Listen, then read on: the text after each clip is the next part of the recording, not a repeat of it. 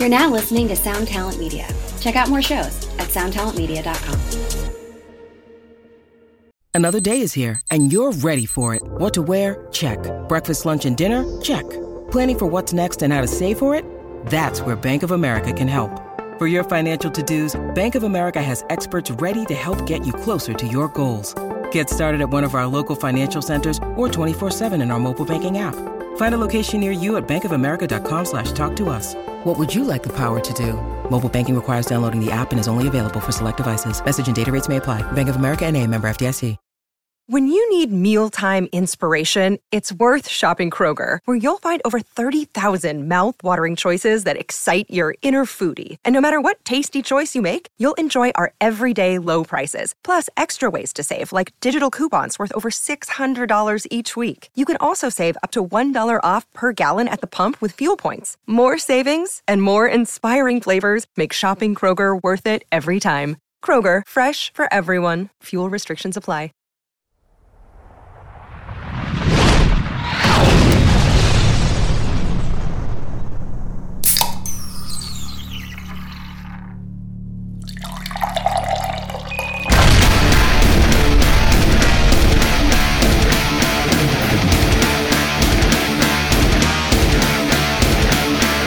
What's up, everybody, and welcome to Drinks with Johnny.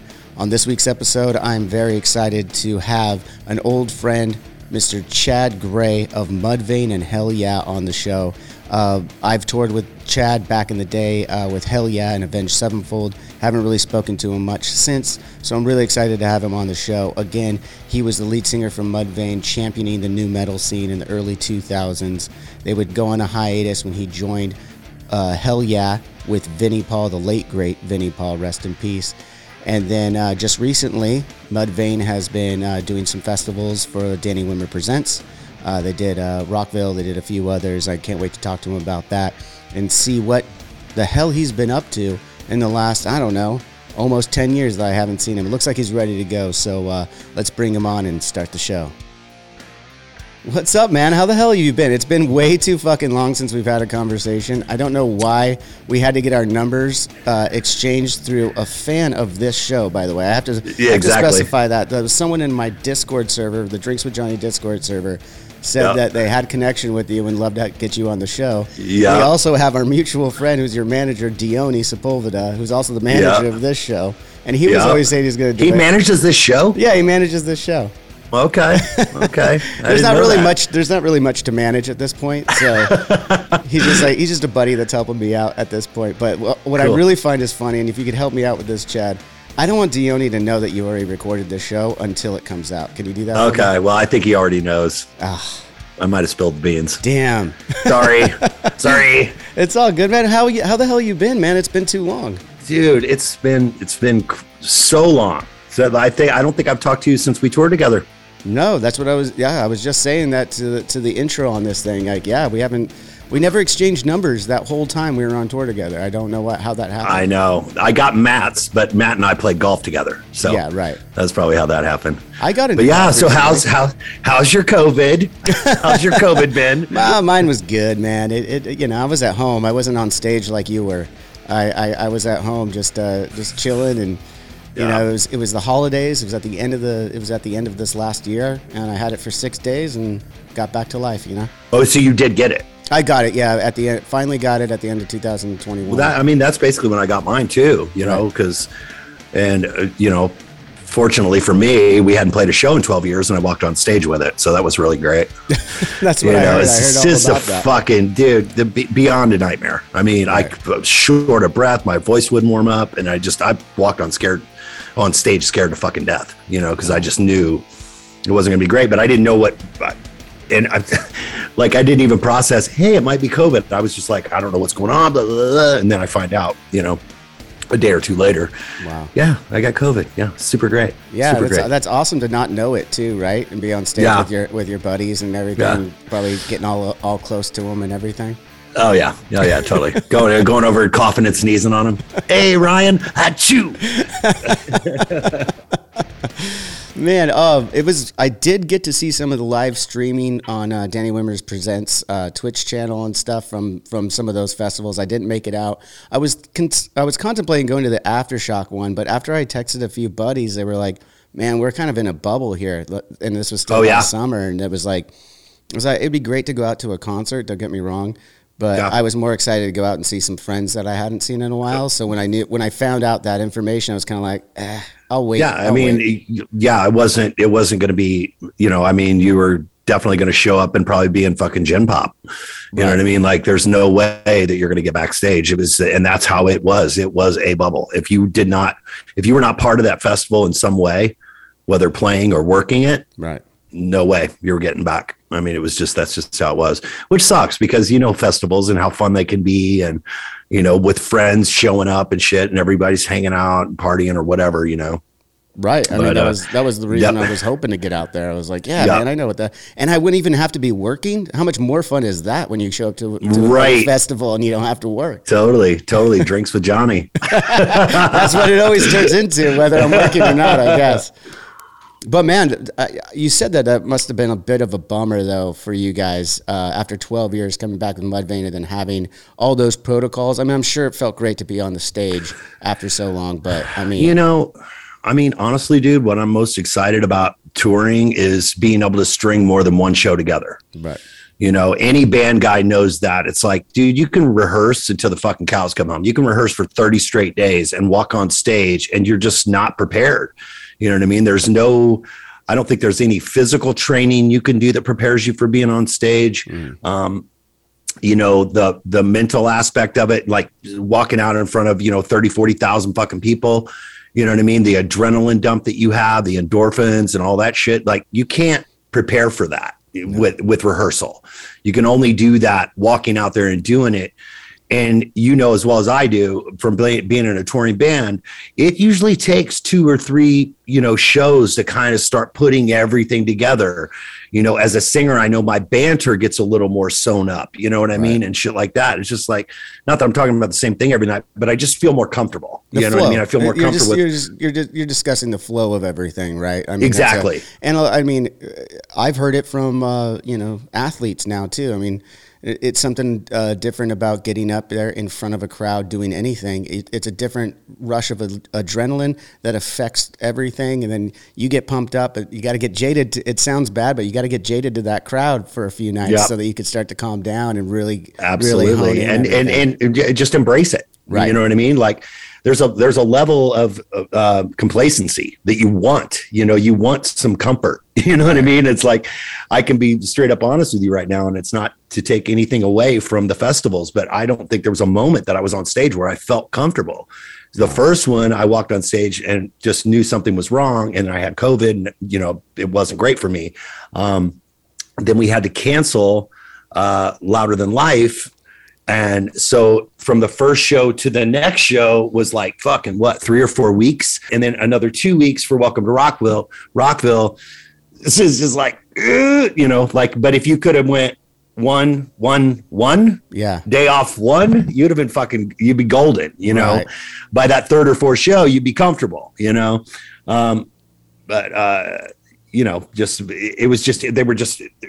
was so much separation, between the shows. You couldn't get into a rhythm. You can't get it. You can't even mentally prepare yourself because by the time you're on, you're fucking off. You know what I mean? Like, you get on stage, you start going, and it's like, next thing you know, the fucking show's over. You're like, okay, cool. Well, when's the next one? 3 weeks? Awesome. Yeah. Well, I know it had been like 12 years for you to get back together with the Mudvayne guys, but when was the last time you were on stage before that period? Fuck, it would have been, so when everything go down, March of 2020, was it? Okay. Is that when it was? So we would have done Shiprocked, which would have been February 2020. So that was basically the last fucking thing that we did. And then we had another tour that was coming up. It was going to be us, Butcher Babies, and I can't remember who else. Sorry, whoever else it was. Don't worry, they're not. That was going to go out April 10th or something like that. And that, of course, by April, everything fucking went away. Bye-bye, you know?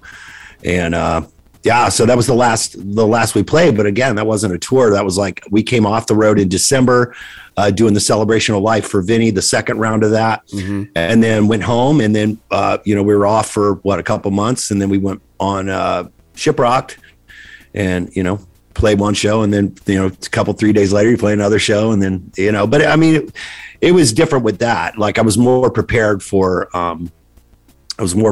to take a couple months off with Hell Yeah and stuff, because that's all I've been doing for a fucking zillion years, So, but the Mudvayne thing was really, it was crazy. Like us getting back in a room and starting the rehearsal process. It was a long fucking drawn out process. We went out we went to Texas in June for I don't know, 7 or 8 days. We went back in July for 7 or 8 days. We went back in August for 7 or 8 days. We just slowly began. I mean, fuck the first trip. I mean, we maybe got through half the fucking set.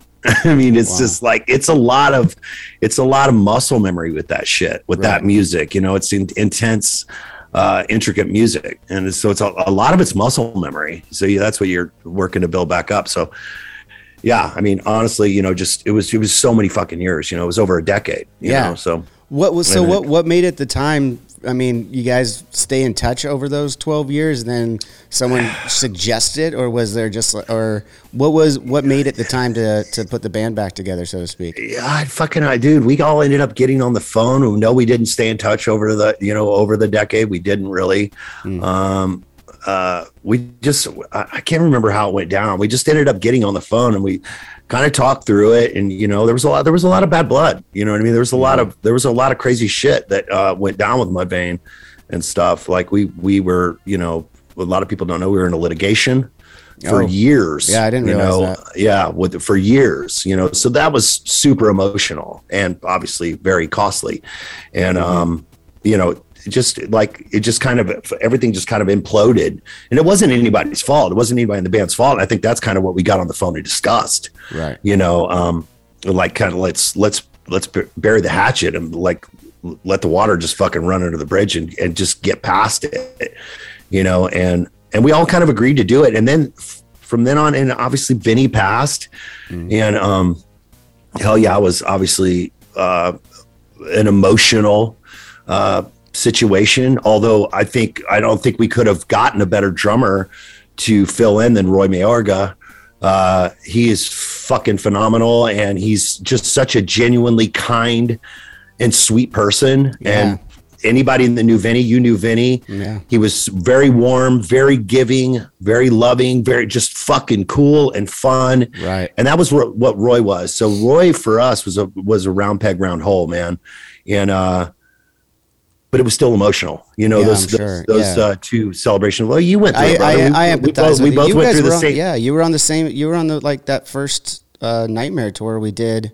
Mm-hmm. You were part of that cycle. Hell Yeah was a big part of that cycle. Right. Which meant a lot. We were there with, Mike Portnoy, came in and we toured with you guys when he was in there, filling in obviously for your loss. And, it's devastating. You dealt with it. It's fucking debilitating. It's horrible. Hardest thing, man. But you feel like you've got to embrace your brothers, like you guys did. You guys embraced each other and continued on, for yourselves, for your fans. Right. And that's what I felt like we had to do, because Vinny was so much of a supporter of music, all levels of music. I mean, fuck. Yeah. He would go to Vamped here in Vegas and see unsigned acts, Right. And he'd go to Mandalay Bay, and he'd go to fucking wherever. Every level of music, he would, his rooming list or whatever. Everybody has a rooming list name or whatever. His was Mr. Showtime. And honestly, I don't think anybody could have lived up to their name any better than he did, because that's literally what he was. Right. Every fucking day he did something, That was my first impressions of Vinny too. When we met him, I think the first time we met him, or at least I did, was in Vegas while we were doing the touring cycle for City of Evil, and it was the first time he had been showing us some love and Avenged in the press and stuff, and he came out to a show, and him and the Rev. Speaking of the Rev, just hit it fucking off, man. Those two were just. Two peas in a pod, man. Yep. Vinny loved him. I remember Vinny's in his house in Dallas. He had a poster. Yeah. Like literally like just a fan would have a fucking poster of their favorite drummer on their wall. Vinny had it. It was on his like, his laundry room was like right off of his kitchen, which was obviously the main thoroughfare. Yeah. And that's where that poster was of the Rev. And Vinny told me many stories about him. And he said they would play blackjack together and they were good fucking friends. Yeah. Real close. And I'm sure they're ripping it up right now, So I think about him every day, as I'm sure you do. I think about him and Diamond. It's kind of what sucked about, just everything being pulled back with Hell Yeah. You know what I mean? It was just like, and that's kind of where the Mudvayne thing came from too. Okay. I just kind of felt like, everybody was just, emotionally exhausted from going out and trying to, carry the flag for Vin, and doing the Celebration of Life tours. We did 2 legs of that or whatever, but it was highly fucking emotional, man. As you can imagine, I know all about it. And then, I mean, for you going straight into the highly emotional times that everybody had to go through after, not just, right. You correct me if I'm wrong, but I think you start to put some shit into perspective of how you're going to move forward. Absolutely. And can we? Yeah. I mean, it was pretty, and a lot of people don't realize that aren't musicians. Like it was, I don't think I can scream it loud enough how fucking bleak it was for all of us in the music business, man. Looking forward, going, we went fucking a year without even hearing talk of, putting anything back together and touring. Right. That's a long time. When you've been writing, recording, and touring, for as many years as we have, to be like, you're done. And just, man. And we're still not even back. We're still not even back. Yeah, you guys are fucking, I had some questions for you. Like, hey, shoot, man, this is an open conversation. What are your plans? Like, what do you got going on? You obviously know what I'm doing. Yeah, we're still finishing up our record that we started. Are you really? Yeah, man. We had a lot of delays for a lot of different reasons. We go into it at a later date. And we'll be letting all the fans know stuff and whatever, but it's just whatever it is. It is. It's just delays. You know how that shit can go. Absolutely. And then adding COVID to some of those delays. We're a pretty intricate band. Well, they probably made the delays longer. That's all. That's what I mean. The delays were already there, and those just made it a little longer. I mean, finishing a record to the caliber that we have created, a lot of string arrangements, a lot of different things that you need.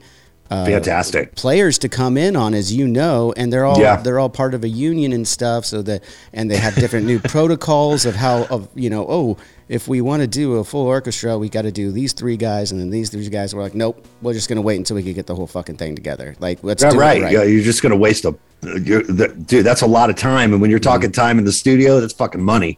Yeah, you know what I mean. It's like it's better just to wait until you can do it and like just knock it the fuck out. And it's more of a vibe too, right? Even for those players. They don't want to fucking come in and do, this quartet string arrangement, and then, we're going to bring these 4 guys. Like, you want to play as a band, right? Right. And to just get up on stage and play bass. Yeah, totally. And that's just one of the delays, right? I mean, there's a few others, but basically we're finishing that up, and we're in the talks. We're literally in the talks right now, having band meetings about what the next couple of years are going to look like and scheduling and everything like that. So we're excited. Cool. We're getting in a great place as a band again. Fantastic. Not that there was a bad place. It's just like everyone's getting the other thing is, Chad, we all have young families right now. So like this being off for a little while was kind of a silver lining, a blessing in disguise in a lot of ways. Like I've gotten to watch my 5-year-old son grow up firsthand, like without being on the road, without really working too much. I've been home every day, which is good and bad for me, right? Yeah. You gotta, I mean, you have to enjoy the spoils. Yeah. You have to fucking, I mean, if you can pull something good out of that, that's fantastic. Because a lot of people had, I would assume that a lot of people had, no good things. I mean, it was devastating for us as humanity, right? And it was a worldwide pandemic, and everyone was affected. Yeah. And I've one thing I've always told myself, like through this whole fucking thing, and like something that helped me keep my head up going through it was, when it comes to adversity, fucking the human spirit is fucking can be fucking dominating. You know what I mean? So I just like kept telling myself, we will get through this. We will. And it's going to be the biggest fucking fist in the air for all of humanity to come together and be like, we fucking did it. And we did it together. Right. For so many years of my life, I've looked at my fans and shit. And I'm sure your fans too. Like, you're a fucking family. And it's like, we're in this together. We're doing it together. I'm creating music that you can hold close to your heart and create. You can make it fit into whatever drawer you need to put it in. You know what I mean? And that's what I want to happen with people that listen to my music. You know what I mean? Like, put it wherever you need to put it to make you feel good. You know what I'm saying? And we're going to get through this shit together. I'm using you as much as you're using me. When I'm standing on stage, I'm giving you something and you're giving me something back. And there's this circumvention of fucking energy that's happening there that's just beautiful and so special. And I mean, for years I've been seeing it like that, you know, that we're all in this together. But this fucking thing, you know what I mean? That's all I could do was think positively and go, all of humanity, we're going to make it through this, because we are fucking tough motherfuckers when we're faced with adversity, and we will get through it. And I knew that long before I started seeing any light at the end of the tunnel. I was like, I know we're going to get through this. I know we're going to get through this. Not everybody's dead. You know what I mean? Not everybody, you know what I mean? Like, it's going to be hard to kill us all, but you know, the people that do get through it, we're going to get through it together.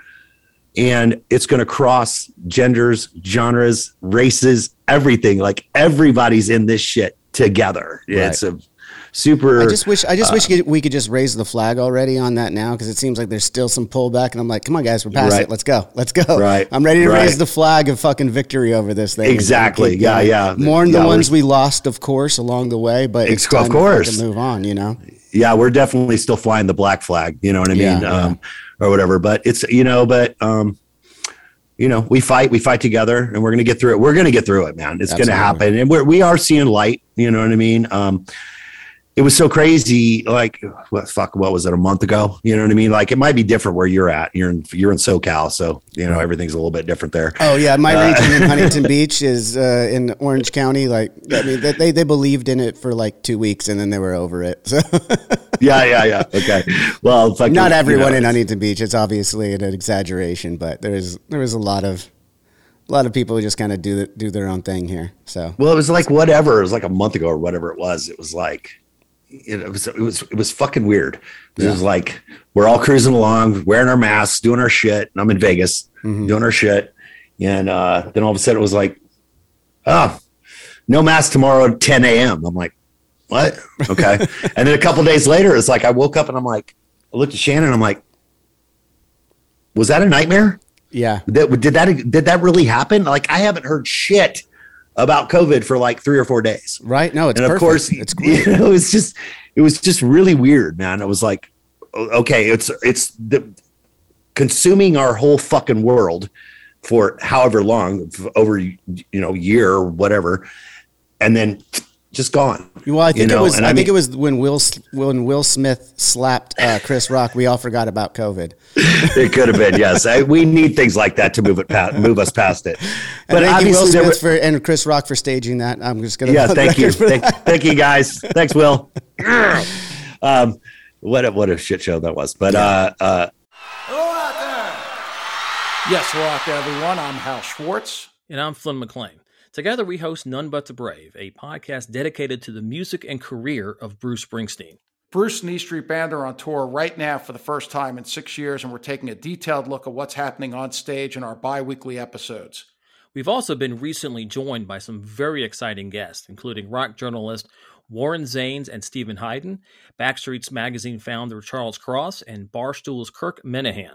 If you're a diehard Springsteen fan, this is the show for you. So please subscribe to None But the Brave on your favorite podcasting platform, and we hope to see you further on up the road. Thank you so much.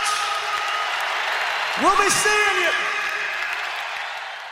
you. Yeah, well, the conflict, obviously, the Russian-Ukrainian conflict. That one too, yeah. That slap just took that out of everyone's mouth for a minute, too. Yeah, that kind of took center stage there, but it was right around that time, like literally COVID kind of disappeared and the conflict happened, and a lot of people I was talking to about it were like, well, the conflict. Right. And I'm like,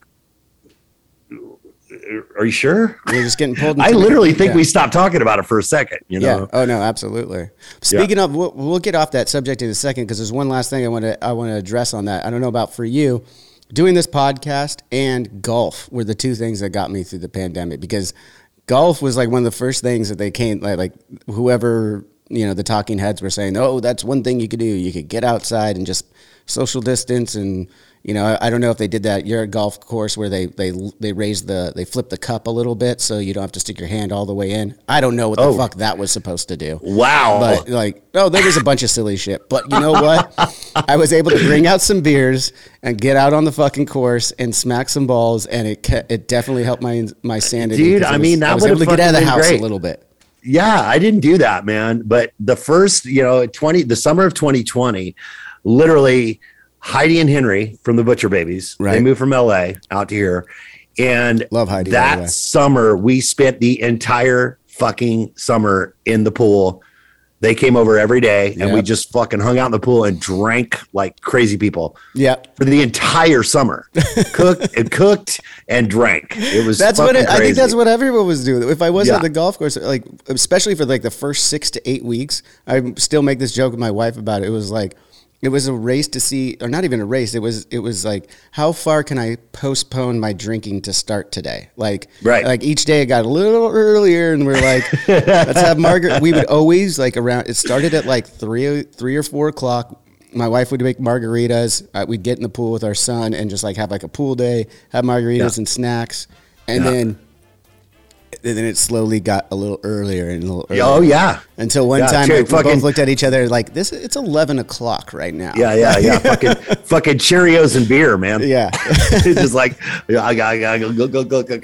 Yeah, it was fucking nuts. Yeah. But we got through that. But I mean, honestly, it happened through the summer, but it probably went well into the fall and the winter of that year. So I'm still doing 2020. It, So, yeah. I played golf maybe twice or whatever. And when I played, you couldn't, 2 people couldn't sit in the same cart. You had to have your own cart. Yeah. So that was super fucking weird. Yeah.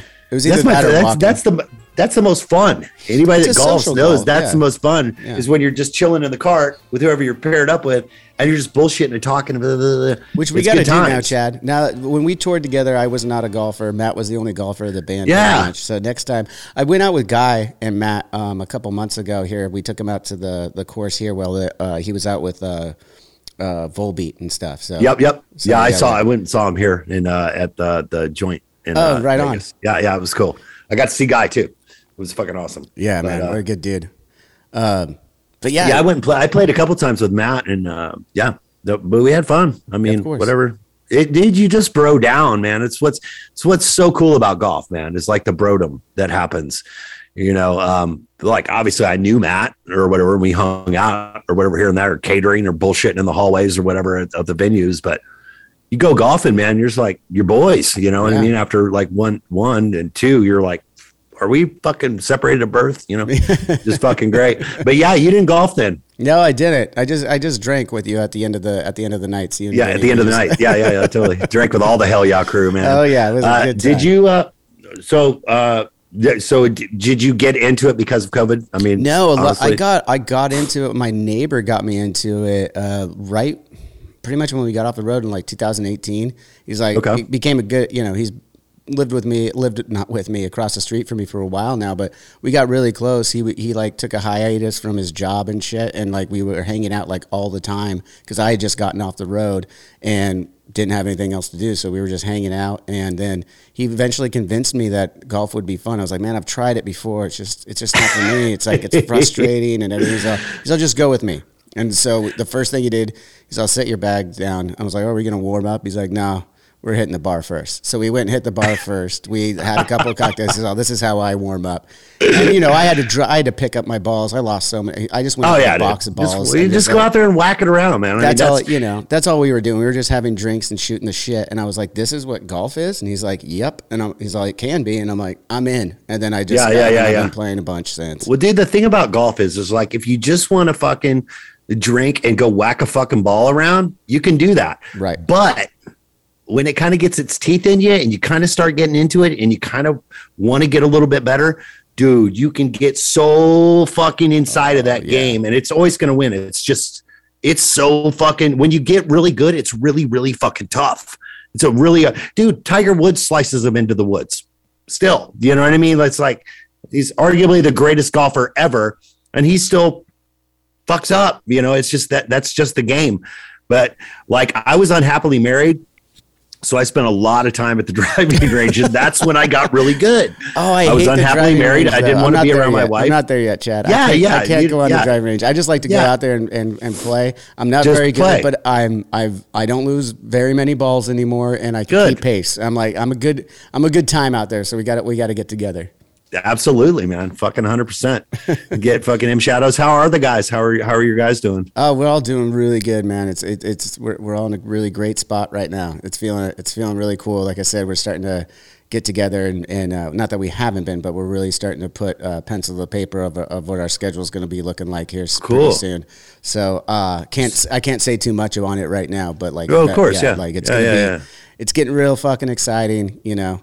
As I said, everyone's got the families and everything, but we're ready to go. We're like, okay. Yeah, how old is Matt's son now? He's got 2, 9 and 7. 9? I believe one of them's. Holy fucking shit, I could be dude. wrong. Don't. Sorry, see, if it wasn't for River, kids, sorry, Cash. I can't. I'm pretty sure it's 9 and 7 though.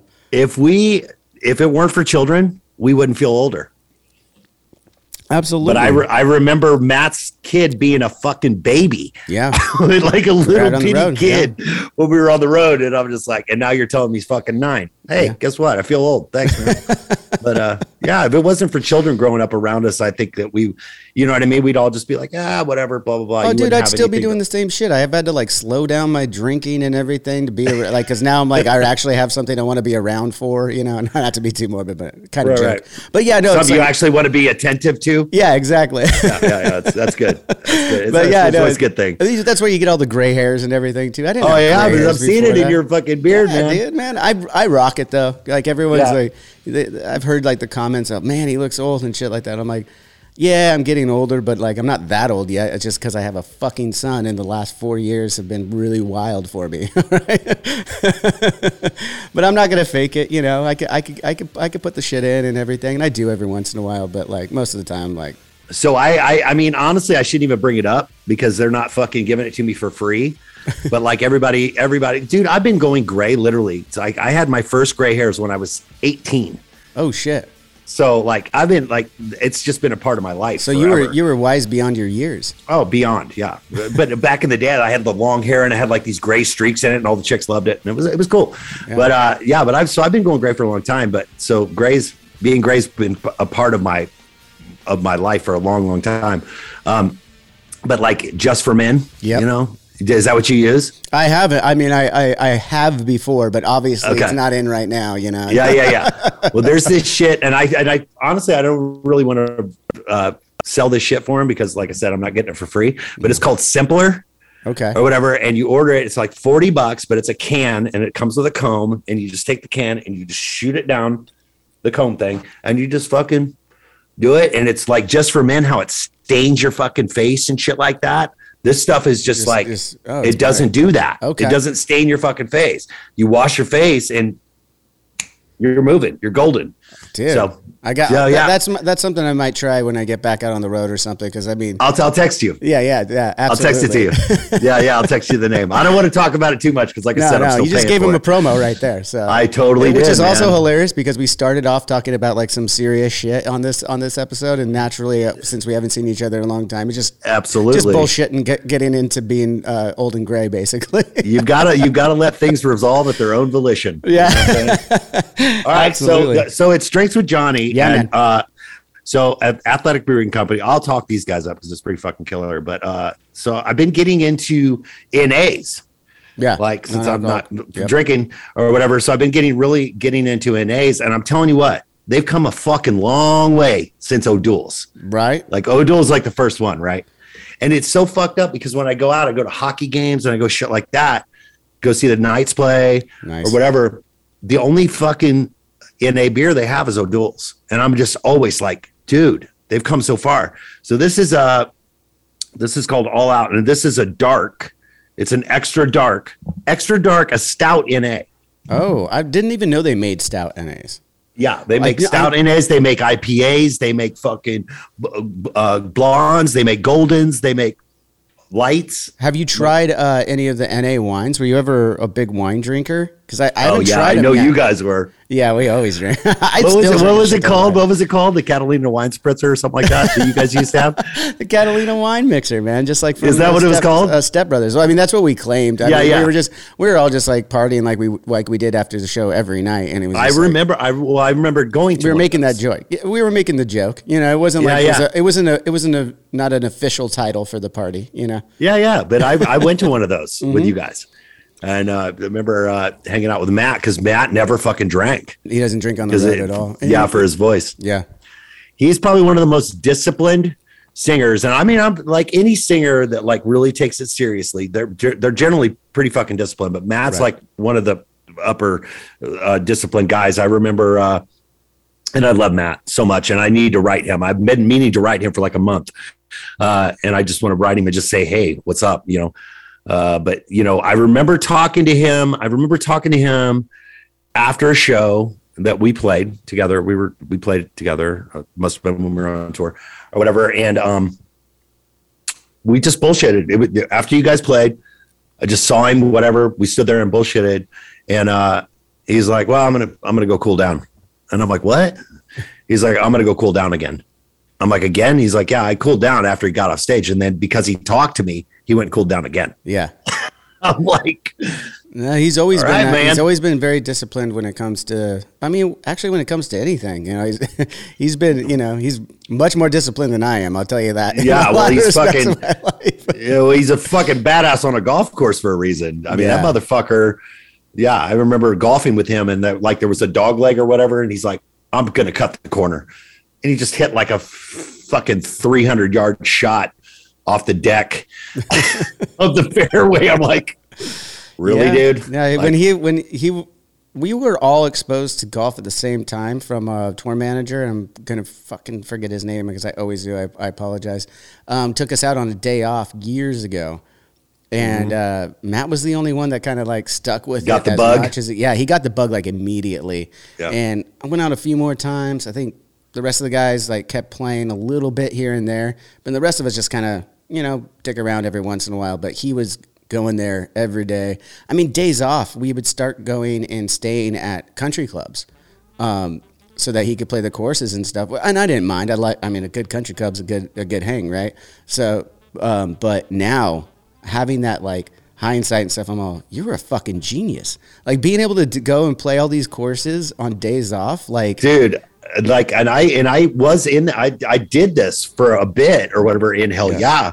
And, because I was like gotten really into golf during that time or whatever, early Hell Yeah. And like, I started doing that, playing courses on the road, but I mean, I wasn't going to the fucking, you know, next level courses, you know, I was just going to wherever, but I don't know if they were next level or not at the time. I'd have to go back. It's it's fucking fun because like you literally, it's geographical. You know what I mean? Like if you're in the mid fucking West and you go golfing, you're probably going to have like, you know, a fucking fairway with fucking big ass trees, like on the sides and shit, or in Appalachia or whatever, Pennsylvania, shit like that.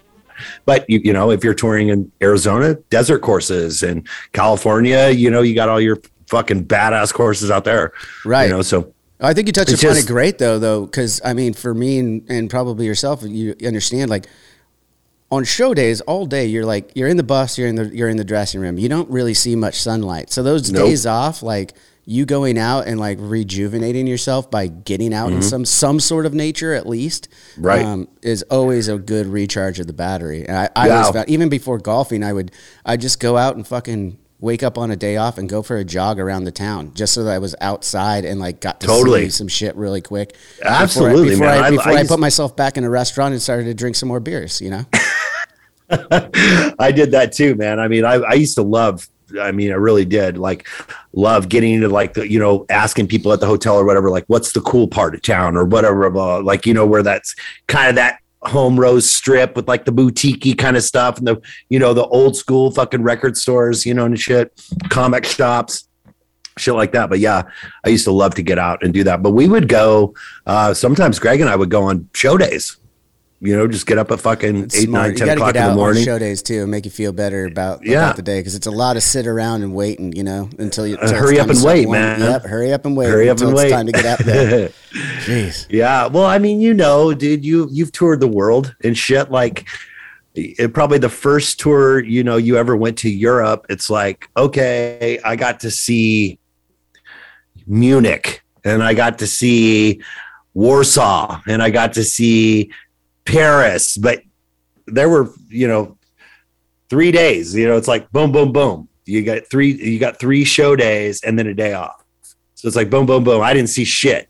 Well, I didn't see any of it because a lot of people don't realize, like, that's show days, right? You're traveling to that next spot. So where you're stopping isn't like, oh, they got to take a day off in Paris. No, we went to fucking, I don't even know, some place that literally, the first time we toured Europe, I don't know if it was for you too, the timing of everything, we just couldn't wrap our heads around where, like, they would literally close places on days and times for hours in these smaller cities.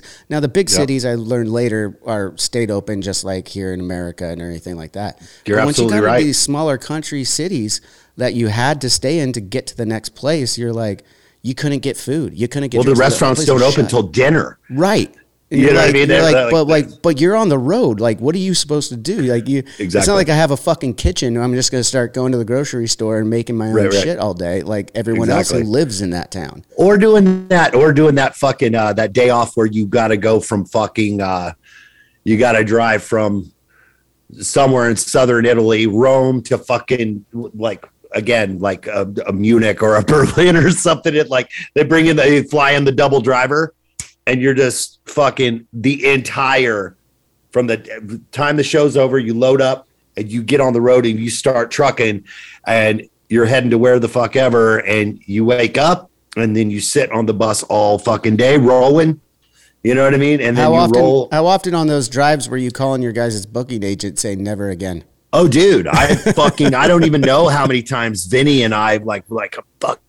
And he would call him and fucking wig the fuck out. Yeah. So, dude, we would literally be doing like a 22-hour drive. Yeah. We would like get off stage, load the truck and go and roll in at 11 o'clock, 12 o'clock, in the morning, the night before the show, wake up, load it in, play and fucking roll again, but they're usually like, we did Europe together, actually. One of the last times that we toured together was in Europe. I remember. Yep, us and Stone Sour. Yeah, Roy, right there. Yeah, dude. I haven't spoken to Roy since then, probably too. It's fantastic. He's doing he good. just did. He scored Studio 666. Oh no shit! He actually scored it. Yeah, I did not realize that. Yeah. He That's just did incredible. he did Good for everything. him. Yeah.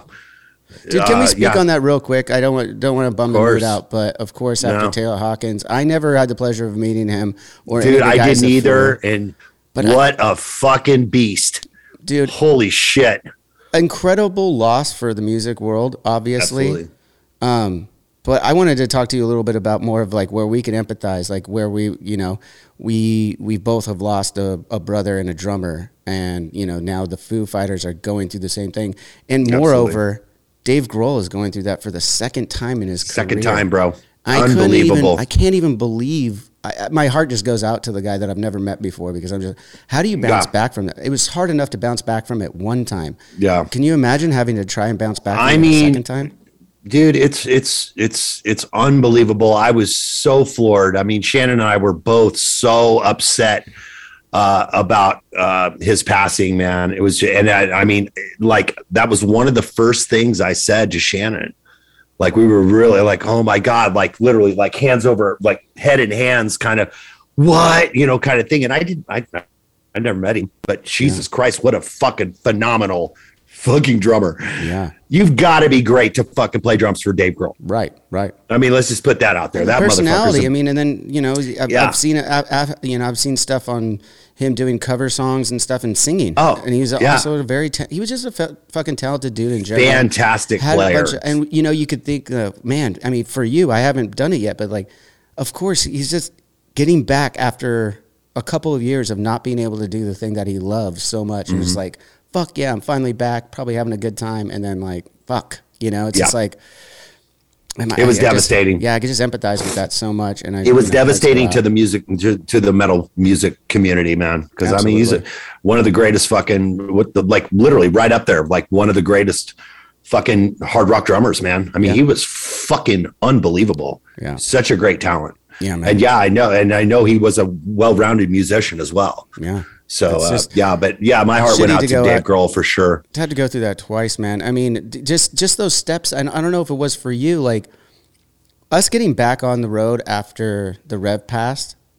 It took steps. The Rev passed. We only had the demo drums, right? So we had to figure out how if we're gonna do the record at all, how we're gonna do that. And then the next step was, getting that done. All right, cool. We're going to put that out. Well, should we tour on it? No, I don't really want to tour on that without my brother. Each step had to be coerced in a way to feel right for you to have that position. For me, that's exactly how I felt. There were steps, and I could visually remember the day each of them were discussed. And I mean, like it was fucking yesterday. How was it? I mean, did you have to go through steps, and what were they for you? I mean, we just had to deal. Well, the thing with me was, we were working on Welcome Home, the last album. Yeah. And, I'd only sent Vinny, I think 4 songs, and I had, but I finished another one the day he passed, the night he passed. I just finished the song. Wow. And then I got the call. And then went and did all the memorial shit. And then I had to go back in and finish the album. I had 6 songs left to write. So, but I had a conversation with him literally the day after he passed. I sat on the bed in my room, and I just I was talking to him like I'm talking to you. Like right now, I was talking to him out loud. And I was like, brother, I'm going to finish this. This is your final work. And I am like, I've got you, kind of thing. And then that was my drive and my push. And I sat in there with Kevin Churko. Everybody was at home. Tom flew back to Maryland. Brady was wherever Brady was. Kyle was back in Atlanta. And it was me and Kevin Churko in there day in and day out working. And it was slow, and he was patient. And it was devastating for both of us, because Vinny and Kevin were really, really close. And yeah, and we just had to push through it, man. So I think kind of like that was my awakening, was getting through that process. Once I came out of that shit, I was willing to do whatever that I needed to do in order to carry the flag for him. You know what I mean? Because it was just, he was Mr. Showtime, man. It was like, he would not want us to hang it up. You know what I mean? He would want us to keep, to at least go out and support, his final work.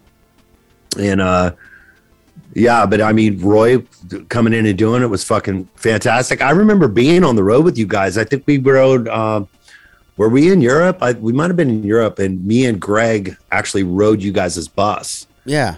Yeah, that was. And I remember. I don't think that was Europe. I think that was that was in the States. I'm pretty sure. Okay. Well, I remember hanging out with Gates and fucking. I mean, he was emotional. Yeah. And I would just remember just sitting there bullshitting and talking with him and stuff, and just kind of letting him open up or whatever. And it was tough. You guys were about as in it as we were. Like when we went out to do that first Celebration of Light tour, man, it didn't feel like long after it. You know what I mean? Right. But yeah, it was brutal. I mean, to get going, and to go on the stage. I mean, not to harp on it too much, but it's one of the many things we have in common, Chad, is that first time you walk out on stage without your brother. Like, God, how awful is that feeling? Yeah, and I was part of it for Vinny. Yeah, walking out on stage the first time without Dime. Yeah, I never had the pleasure of meeting Dime though, but we didn't become friends with Vinny until after Dime had passed, and I always wish that we had gotten to be friends just a little sooner. Oh God, yeah, dude. I mean, like he is. I mean, arguably one of the greatest metal guitar players ever, but just such a great human being. Dime just looks like he was a fucking blast. And I did albums with Sterling, with fucking Cat. You know what I mean? Like I did albums with people that were tethered to Vinny for fucking 15 years. Yeah. In Pantera. So I heard every fucking dime story you could hear. And I mean, dude, it was just hysterical shit. Like a lot of times just crying, laughing so fucking hard because he was just so out of his fucking mind. Isn't that like one of the things that does help you get through it too, is to share the stories? Because, you 100%. share the stories. Even, when we heard about Vinny, I wasn't, I'm not going to pretend I was as close to Vinny as you were. I wasn't a bandmate, but I was very, I love Vinny. Vinny was a very good friend when I saw him. We hit it off immediately. Like we had, it might have been a couple years, but it was like, we're right back in it. Like nothing had happened. And he was always he loved your band. Loved you guys. And we loved him. I loved him. Like going to the strip club, going to his house for barbecues. I mean, the guy just was like, he was Showtime, like you said, man. Absolutely. And he did everything. It was so great. And, I just find it very therapeutic to talk about people like that and share the stories. Like I remember one of the times that we were with Vinny in I think it was St. Louis. There's a strip club that's right behind the venue. This was years ago. We weren't touring with Hell Yeah. I think he was just happened to be out like at the same time and just came out to the show again. And I remember him and Jimmy were just like ordering Jaeger shot after Jaeger shot. And like, it was an insane amount. And I was just like, I would walk away every once in a while. I was like, it was like the three of us ponying up to the bar. And then like, I would like, oh, I got to go use the restroom when another one came out. I was like, this is too much even for me. And I think of myself as a pretty big drinker. Oh yeah. Yeah. But that's a whole nother level, dude, of the way they did shit. Yeah. But it's weird for me to even, because we're talking about like walking back out on stage after, you're losing your guy. And I really just got to put that together in my head as like, I was there for Vinny when he walked on that stage after losing his brother, and honestly, dude, that's what Hell Yeah was for him. I mean, Hell Yeah was an opportunity and a reason in a way to be able to fly the flag for Dime. Right. And that was kind of our mission statement, was fucking, just that energy, being that, carrying on that Dime energy, you know what I mean, with us, and keeping his name alive and flying Dime's flag. And I think that was honestly what Vinny, that was the lure to Hell Yeah that brought him out of retirement and brought him to us, is he saw an opportunity to create music and carry the flag for his brother, you know what I mean? And because we just championed Dime the whole time we were a band, and then obviously when we lost Vinny, I mean, that was like, I was just thinking about, we have to do the same thing that we did for Dime for Vinny now. Like we have to keep going, to keep carrying the flag for Vince. And, so it's been tough. And I've talked to Tom, a little bit. I've talked to the members and shit like that. And, we've talked about keep writing some music. We don't know what the touring plans would be maybe ever again, but we could still release music, and there's actually, I think there are like 2 or 3 songs that Vinny actually tracked drums to. Oh, wow. Or whatever, that we didn't end up writing for whatever reason. So, I mean, there is a potential for us to write maybe a couple more songs with Vinny's drums. Actually, that's exciting. I would love to hear some of that. Yeah. Yeah, me too. I'll let you know. Yeah. And this beer is amazing, by the way. Oh, dude, I got a kombucha today right now. It's a little early for me to start drinking, as we were talking about before. Is it? So. What time do you start? I don't know. I'm actually trying to take a break this week, to be honest. Are you really? Yeah, I take breaks. I take breaks from here and there. Dude, this house that I'm sitting in, man, like Shannon and I bought this, and we ended up completely tearing it down and pretty much rebuilding the whole thing. Like took it down to nothing because it had black mold and it had this and it had that. It was a fucking mess. Shit. So we rebuilt the whole house, and then now over the last month we've been apparently we got tired of throwing money at our house, so now it's time to throw it at the backyard. So we've been redoing our backyard, redid our old pool decking, and fucking redid our backyard and shit. So it's been a lot of fucking work, but it's been very rewarding. When you say we, though, you got a contractor, right? For this we did. For the house, it was me and my buddy Mike. We rebuilt it. That's what I did before I was in music. I was a carpenter. Oh shit! I don't think I ever realized that. Yeah. So me and my buddy Mike. I mean, we had a bro of his that was an electrician come in and do that. We had a plumber guy come in and do that, but like all the building and stuff, him and I did. Chasing the mains, there was piles of dirt all over the house, and it was a fucking nightmare. But we did that. But the backyard, so the pool decking, we had concrete guys do that, and then we had a landscape guy do the backyard or whatever. So, but it's just been. It's still a lot of work. Yeah, just overseeing. Just overseeing them. Oh yeah. Just overseeing it. Yeah. You know. Like, hey, what the fuck's that? Hey, you know what I mean? Shannon literally put out a fire every day. Every day there was a new fire, and every day Shannon would put it out and shit. So there's still little things. We went through a remodel here, and that's how I ended up with the bar. I was like, if we're doing a remodel, I'm putting a bar in the house. It's fucking fantastic, man. I love it. I love it, man. Next time you're in Orange County, you got to stop by. 100%. Sure. Can you walk around behind that thing? Oh, fuck yeah. It's a full bar. It's a wet bar. The way that the angle that I'm looking at it, it almost looks like it's one solid piece of marble all the way to back of your bottles. Oh no. It's a full bar. It has a step down to it. I got two kegs on tap. I got a bunch of the mixers underneath. Oh my God, you got kegs? Ice maker. I've got all the booze that you can see. I've got it all, man. I went for it. I was like, if I'm gonna have a bar in my house, I'm gonna have a real bar. Oh, now I'm seeing the tap behind you. Yeah. That's actually my beer that is made locally here at Four Sons. It's the Drinks with Johnny Filthy IPA. Really? Yeah, one of you have taps. your own beer? Yeah. You need to make an NA. I would love to actually. I'll do that. They've come a long way with NAs. Just don't put the alcohol in it. Just make it taste like whatever you want. Just don't put the booze in it. Yeah, but I would love to have you over and you know, after you said like we're in carpentry and stuff, and we did a whole remodel in 2015, just tore the motherfucker down. I mean, this time I'm not saying we as I did it. I had a contractor. It was quite an ordeal. A year of construction. Well, you know what I'm saying then. I mean, you're riding people's ass like, hey, what the fuck? Where are you at? You don't want to have to do that, but you're also like, dude, I want to get the fuck back in my house and like back to normal. I want to enjoy this, right? And I want it to fucking look right. Right. Because guess what? I'm throwing fucking money at it, and it better be fucking right. Yeah. That's kind of where I'm dealing with this backyard situation and the pool decking and all that shit. It's just like, you know, they kind of fucking whatever in a couple of spots, and we're kind of like, what the fuck, you know, like, and then I gotta jump on their ass, and it's been Shannon the whole time kind of dealing with it.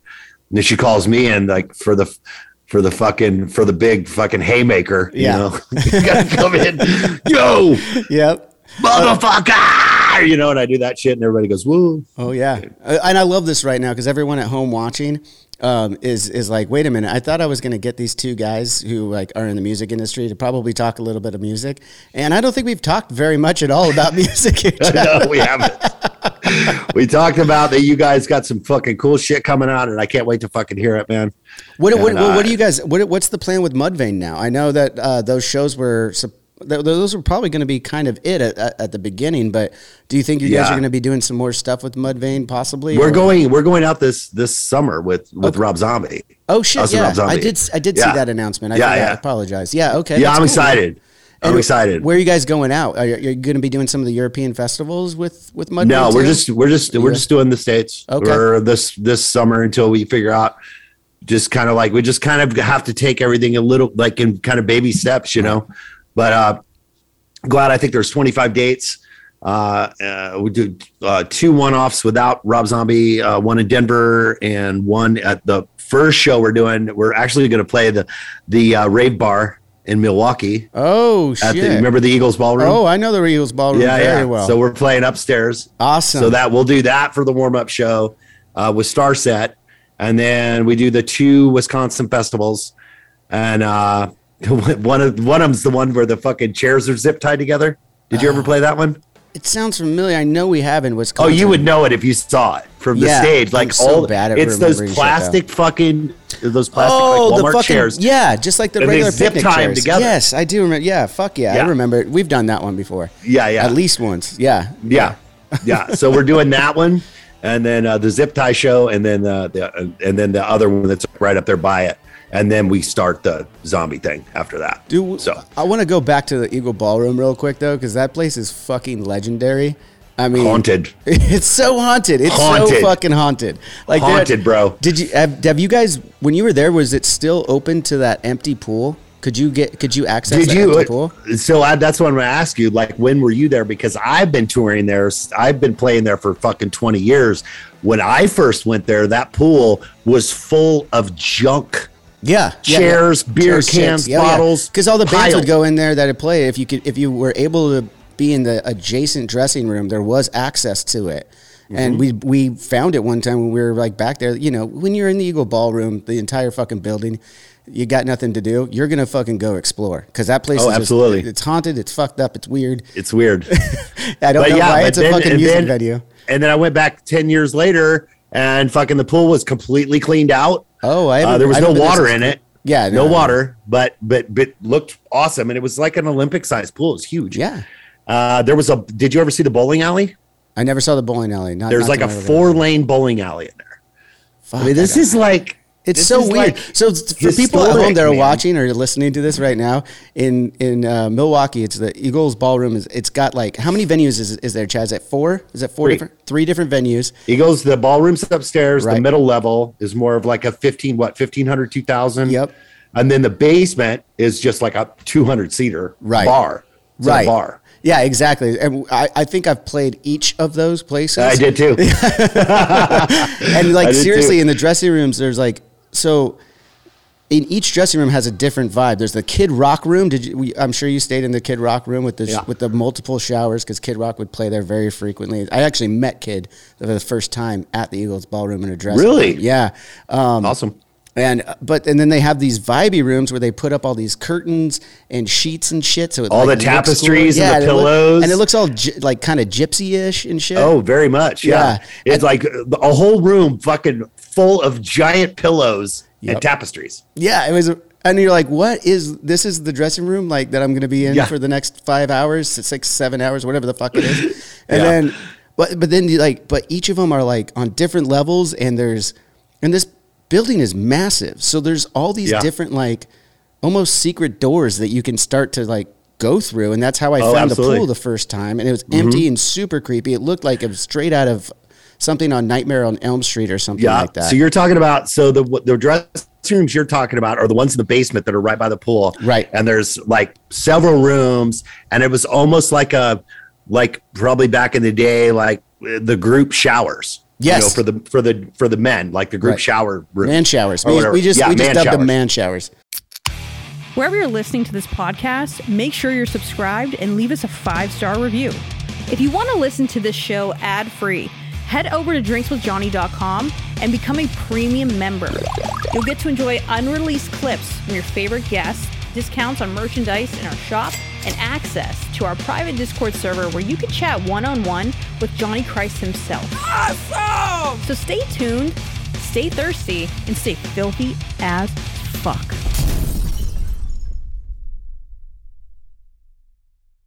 Man showers, mowers, yeah. So, and then the second floor, it has the venue, but the second floor is also the dressing rooms for the Eagles Ballroom, the top floor. And the first time one of the first times I played that, this is fucking amazing. So we did Ozfest 2001, and this was Slipknot, Manson, fucking Disturbed, Papa Roach, like fucking. That's a one massive, of the best. One of the best. In 2001, that is a massive. I mean, that's all you guys. That's all you guys in the new metal scene coming up together right there. I mean, that's impressive. Like literally one of the best Ozfests ever. But that fucking Ozfest played in that building. Wow. So all the second stage bands were in the middle level, and all the main stage bands were upstairs. And the upstairs only holds about 5,000, 5,500 maybe. It's not very big. It's kind of and the Ozfest played in sheds, 15, 20,000 people. Right. But that one particular Ozfest was just in that building.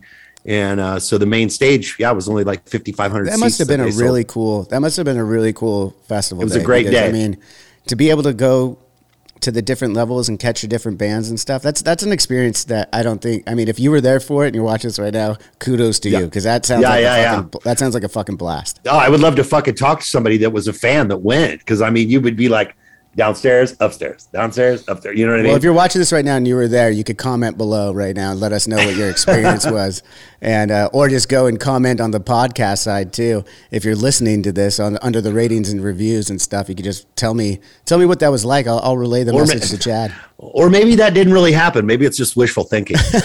No, it was the haunted. It was the haunting. I actually didn't even meet Kid there. It was just the ghost of Kid, apparently, even though he's still alive. So I don't know how that worked. The ghost of Kid Rock. You met that? Is that the better side? Is that his better half or worse half? I don't know. I don't know. It's all based. Well, you met him, not me. Yeah, no. Yeah, I don't fucking know. You'd have to tell me. Oh, he was great. He was a great dude. It was his show. We were playing. Vinny knew him. Yeah, Vinny fucking knew him. Vinny brought him out to a couple of our parties in Vegas and stuff. And I remember, like, probably the next time I saw Kid was he was behind the bar at one of our parties, and it was our suite, and he was serving drinks, and I was like, okay, can I get a Jack and Coke then, I guess? Celebrity bartending with fucking Kid Rock. All right. It was amazing. He's always been real cool to us, man. I like him. But I mean, he seems like fucking, I've never met him, but he seems like a super fucking down to earth cat. Yeah. Obviously. He was just smoking a cigar after the show. We just went in there and we're talking to him a little bit and then bailed, nothing crazy that night, but it was, yeah, man, that's such a legendary spot though. Like, what I was like thinking about it's funny because before I found out about it, before I talked to Dione about it, I was talking to Shannon. I'm like, it'd be really cool if I could do a couple warm-ups. And I was like, would be really cool because we're going to start those Wisconsin festivals. I'm like, it'd probably be fucking really cool to do 2 nights at the Chicago House of Blues. And that was my idea, do 2 nights at the Chicago House of Blues. And I fucking hit up Dione the next day. I was like, hey, I was talking to Shannon last night about it. I was like, what if we did 2 warm-up shows at the Chicago House of Blues? Because fucking that's such a nostalgic venue for Mudvayne personally. Because we that's where you. I mean, that's your backyard. Yeah, it's our stomping grounds. Yeah, totally. And he's like, well, we're gonna do the Ray Ballroom. And I'm like, whoa, what? I was all fucking stoked. I was all excited. So I'm super excited for it, man. I mean, it's gonna be cool because, like I said, that complacency, that comfort that you want. I've got so much history with that place. I feel like that will be a really comfortable show. It's going to be a little more intimate than a festival or a shed.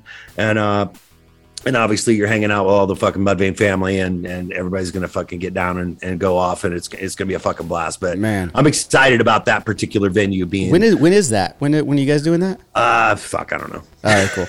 That's good self-promotion, my Chad. people call your people. Yeah, that's a really good self-promotion there, Chad. Yeah, sometime in the summer. It's July. It'd be early July. All right. Well, if I'm around, I might fly out for that. I love that. Fucking do it. Man, I'll fucking do. We'll go in the middle room. We'll fucking lay around on pillows. Isn't there stories? The other crazy thing wasn't there?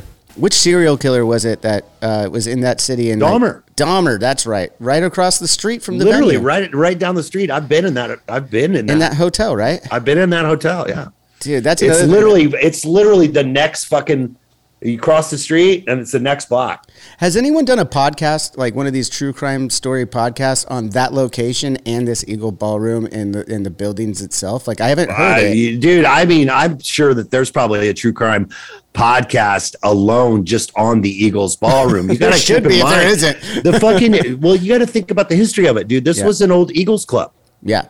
That's what it was. Like one of those fucking secret society, eyes wide shut, getting fucking blowjobs with masks on. It was one of those kind of scenes. You know what I mean? It was like a literal, like an Eagles club. I'm pretty sure those spirits are still there. You can feel that upstairs. Absolutely. That upstairs was the legit ballroom. Yeah. For the Eagles club. So it was. I think it was a men's club. You know what I mean? So it was fucking the eyes wide shut movements and shit going on in that fucking place. So I'm sure that there's some fucking. It might be worth a Google. Hey, if there's not, you and me, Chad, we're gonna do one special episode of True We should do it. Drinks with Johnny, fucking on the Eagles Club. Yeah, exactly. Yeah. So there's something else before I let you go that obviously has happened in your life since I last spoke or saw you, anything like that. You got married to Shannon Guns of I got Octane, married of Sirius XM and Octane. Yeah. Yeah, she's fucking incredible, dude. Like literally, I went through COVID with her. Like first we bought the house and went through the fucking rebuilding of this fucking place. Wait. Let's rewind that a little further, Chad. How did you guys first meet and how did you start courting her? And I did say courting like a fucking 90-year-old man. It was literally what it was. It was. Yeah. We did an interview together one time or whatever. And this was a year or so before we got together. Right. And it was just like some kind of connection or whatever. We didn't do anything. She had a dude. I was with a girl or whatever. And she obviously what she went through with Kato, her boyfriend died. In a motorcycle accident. Oh, I didn't realize. And then that story. I apologize. Yeah, and then I lost Vinny, and then so Shannon moved to Vegas from LA, and Kevin had mentioned to her that I was in the studio, so she was going to come by and just kind of hang out and just say what's up, because I hadn't seen her since that interview, and we just like exchanged numbers, and like I was going through the loss of Vinny, like she had recently gone through her loss. We just kind of came together and really just kind of leaned on each other or whatever. But like, so our whole kind of relationship, even from Jump Street, really is kind of based on a level of adversity and obviously losses and stuff. And we just like, we're just really, really, really fucking close. It was literally love at first sight almost. And, we went on and bought this house and then fucking went through the bullshit that this thing threw at us. And we made it through that. And then COVID happened and we made it through that. And I'm just like, dude, trial by fire, this relationship is, it sounds like, man. She's incredible. She's incredible, dude. Like literally I've looked, kind of almost replayed every relationship in my life. And, everyone would be like, no way would I made it with that person. No way would I made it with that person. No way. But her, we got it. I mean, like we fucking got it. We can get through anything. You guys just got married. How long ago now? We got married on Halloween. On Halloween last year. You did a Halloween wedding, huh? Yeah. Well, it's supposed to be 4/4/2020. Was what it was supposed to be. Well, obviously COVID, that went out the window, and then we got married on Halloween of 2020. Gotcha. So, yeah, but it was stripped down. We got married at the river, Havasu. Cool. Like right on the river. That's her fucking happy place. She's been going to the river with her dad since she was a kid, and driving a fucking blown out fucking drag boat since she was 14 years old. It goes about 90 miles an hour and looks like a fucking dragster on the water. It's crazy. But yeah, so we got married there, 50 people, just the closest friends and family. And it was great. And we've been just power couple, just lifing, man, just living life. Yeah. That's awesome, man. Yeah. When did you get married? Were you married when we were touring? You were married yet, were you? Yeah, we were. Were you? No, not yet. I was gonna say, I don't think you were married yet. No, I wasn't married yet. I was with I've been with my wife since we were 19, 20. So yeah, you guys are all like that, right? Yeah. Well, I've also known her since I was 12 years old. She's here in Huntington as well. We met each other at junior lifeguards on the beach, and that's where I ended up proposing to her years later. And it's just cool, man. We're coming up on 10 years now. Actually, I just realized that we're coming up on 10 years this Fantastic. September. That's awesome, dude. Thanks, man. Well, and Shadows and Gates, they're like, they same thing, right? They've known their girls, like high school sweetheart kind of thing. Middle school, right? Yeah, they know each other since. Are they sisters? Yeah, they're twins. They're the twin fuckers. They're twins. Yeah. Trey Cool. Two dudes in a band married to twin sisters. Yeah, Trey Cool dubbed Matt and Brian the twin fuckers when we were out in Australia with them one time. It was pretty fucking hilarious. I think I remember that they were sisters, but I don't think I realized they were twins. Okay, so now I know what Gates' wife looked like because I met Matt's wife. Yeah, same. Okay. Same exact thing. That's amazing, man. Yeah, man. That's fucking wild. Cool, man. That's fucking cool. I'm glad you guys are doing well, man. It really, really makes me happy to hear. Likewise. That you guys are taking advantage of this fucking downtime, and I'm quite sure the fucking record's phenomenal. Love you guys as a band.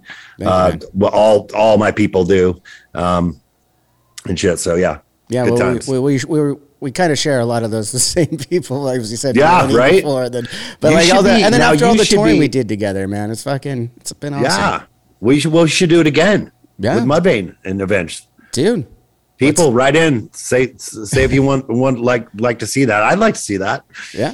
I mean, I know I'd have a good time, so. Well, we know the same guy. We know Dione, so probably put it together. We'll see what we can do. But yeah, but you need to be, now the payback is you need to be on Shannon's show. Okay. Shannon's got a podcast now? Or no, just Shannon's got a show on Twitch through DWP. Oh, the Danny Women Present stuff. Yeah. Yeah, it's called The Guns Club. Weren't you guys on Bobby Shabinsky's thing? Yeah, too? we were. Yeah, he's a good buddy of mine too. Shout out dude, to Bobby fucking there. Totally awesome. Yeah. Awesome. Bobby's awesome. Balls is awesome. Yeah, tell Shannon. Yeah, Balls is awesome. I've had Balls on this show. I've had Bobby on this show. I've been on this show. Have you? Yeah, we just kind of like exchanged. Like, I think Bobby was talking about doing a podcast like around the same time I started this one in 2019. And then he started his Space Zebra one, and then got Wes on there, Wes Borland from Limp Bizkit, and they moved over to the DWP thing when COVID happened. Danny started reaching in there and started his Twitch channel, which became a huge success, obviously. Pretty much everything Danny does tends to do. Dude, the dude, I'm telling you what, the dude's got cojones. Yeah. Because, like, I mean, honestly, dude, he put those fucking festivals up. And I mean, I think at that time, if you were putting anything up, you were putting it up just because you were going to have to take it down. And he I'm sure he fought through every situation with, you got to do this and you got to do that. You got to do fucking this and fucking that. And he just fought through it. And those festivals went off. And they played. Not only did he put them together, he also, put on, Metallica on those festivals. Yeah. Like, I mean, Metallica. And they all played, bro. Yeah. They all played. Everyone played. It's incredible. He was able to do it, and hats off to you, Danny, as always. Absolutely. Well, but as far as Shannon goes, you got my number. You know how to get a hold of me. I'll do that anytime. I'd love to have her on this show too. Why not? Let's 100%. Yeah. Simulcast. She just started this new show, The Guns Club. It's on the DWP Twitch. Right on. Whatever. It's her and Heidi, and then Henry's their producer. Oh shit! And, she's with. It is the show with Heidi. I have seen that actually. I think Heidi was just asking me to do like a West Coast playlist the other day, or like pick a West Coast song. I picked Katy Perry and sent in the video for it. It was okay, cool. Yeah, I'm sure that was it. Yeah, so you should do it. But so absolutely. They're doing that, and fucking they're just like they basically took over my fucking man cave where I come and write and work every day, and now I can't come in and write and work every day because they're in here fucking taking over my shit. But it's super cool, and like she's had yesterday, Danny from Asking Alexandria was on. She had the kids from 10 years that were in here last week. I was on it. Fucking just been like, so she's got a pretty cool. The Jacoby Shaddix is going to be on it. Like, just Shannon's just got fucking friends for days. She's been doing fucking Sirius XM for 16 years. Right. So. I've been on some interviews with her for Sirius XM over the years. She told me. Yeah. She told me. Yeah, she was super stoked about me doing this. She's like, fuck yeah. I wrote Dione. I'm like, hey man, do you care if I'm on this? And he's like, fuck yeah, do it. Blah, blah, blah. So I guess I kind of let the cat out of the bag. You let the cat out of the bag today. Yeah, totally. I was trying. I was waiting for him because I knew obviously he was managing you guys, and I was like, oh, you want to get him on? And he's like, yeah. And he's just kind of, kicking the can down the road for me a couple of times, and I was like, you know what, I'm just going to find my own way of getting Chad on. And then, lo and behold, it kind of fell into my lap, and then I just wanted so badly for him to be like, wait, what? Like, on the release of this episode. Oh, man. Well, I'm sorry, dude. It's all good, man. We'll with talk you, again. The cat's in the bag and the bag's in the river. With me, cat's out of the bag. So, yeah, there we go. But, dude, man, it's been fucking super cool hanging out with you, man. Absolutely, man. I've got all your info now, and I'm gonna definitely fucking hit up Matt and say what's up. And so glad to hear that you guys are doing well, and I'm really excited to hear your new shit. And Mudvayne is hopefully going to be working on some new shit soon too. So awesome! I can't wait. Yeah, for that. Definitely keep our heads together. Maybe we could fucking do some touring or something someday. Yeah, I'm sure we'll do something, man. At the very least, we gotta stay in touch so we could golf and do some cool shit. So 100%, brother. So down for that. Thank you so much for the time, brother. I'll text you in a little bit. Thank you, my man. Be well. You too. Wow, that was a lot of fun getting to chat with Chad again. Man, I really didn't know where that conversation was going to go, to be honest. I mean, I haven't talked to him in years. Not that I thought it would go badly by any means, but I really thought we'd be heavy on the music, but as you could see, when two old friends who've toured together get back together, the conversation just picks up where it left off. So without, that's it for this week. Until next time, as always, cheers.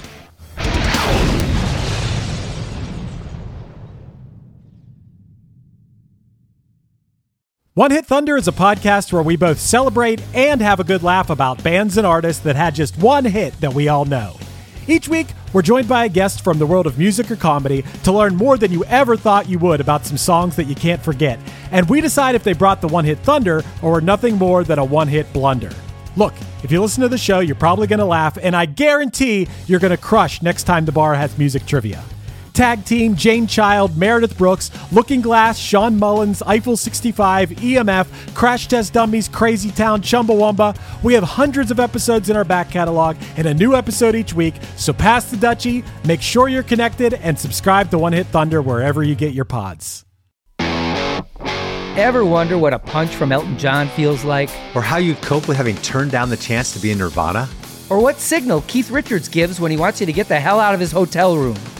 Fans of Too Much Effing Perspective don't have to wonder, because they've heard these exact stories and a jillion others on our podcast. I'm Alex Hoffman, former tour manager for Radiohead. And I'm musician and comedy writer Alan Keller. On the TMEP show, we get guests like Nancy Wilson from Heart, Jeremiah Freites from the Lumineers, and Modern Family's Julie Bowen to tell us things they may have only shared with their therapist, clergy, or a TMZ stringer. So join us on Too Much Effing Perspective. That's EFFING Perspective. The only podcast you crank up to 11.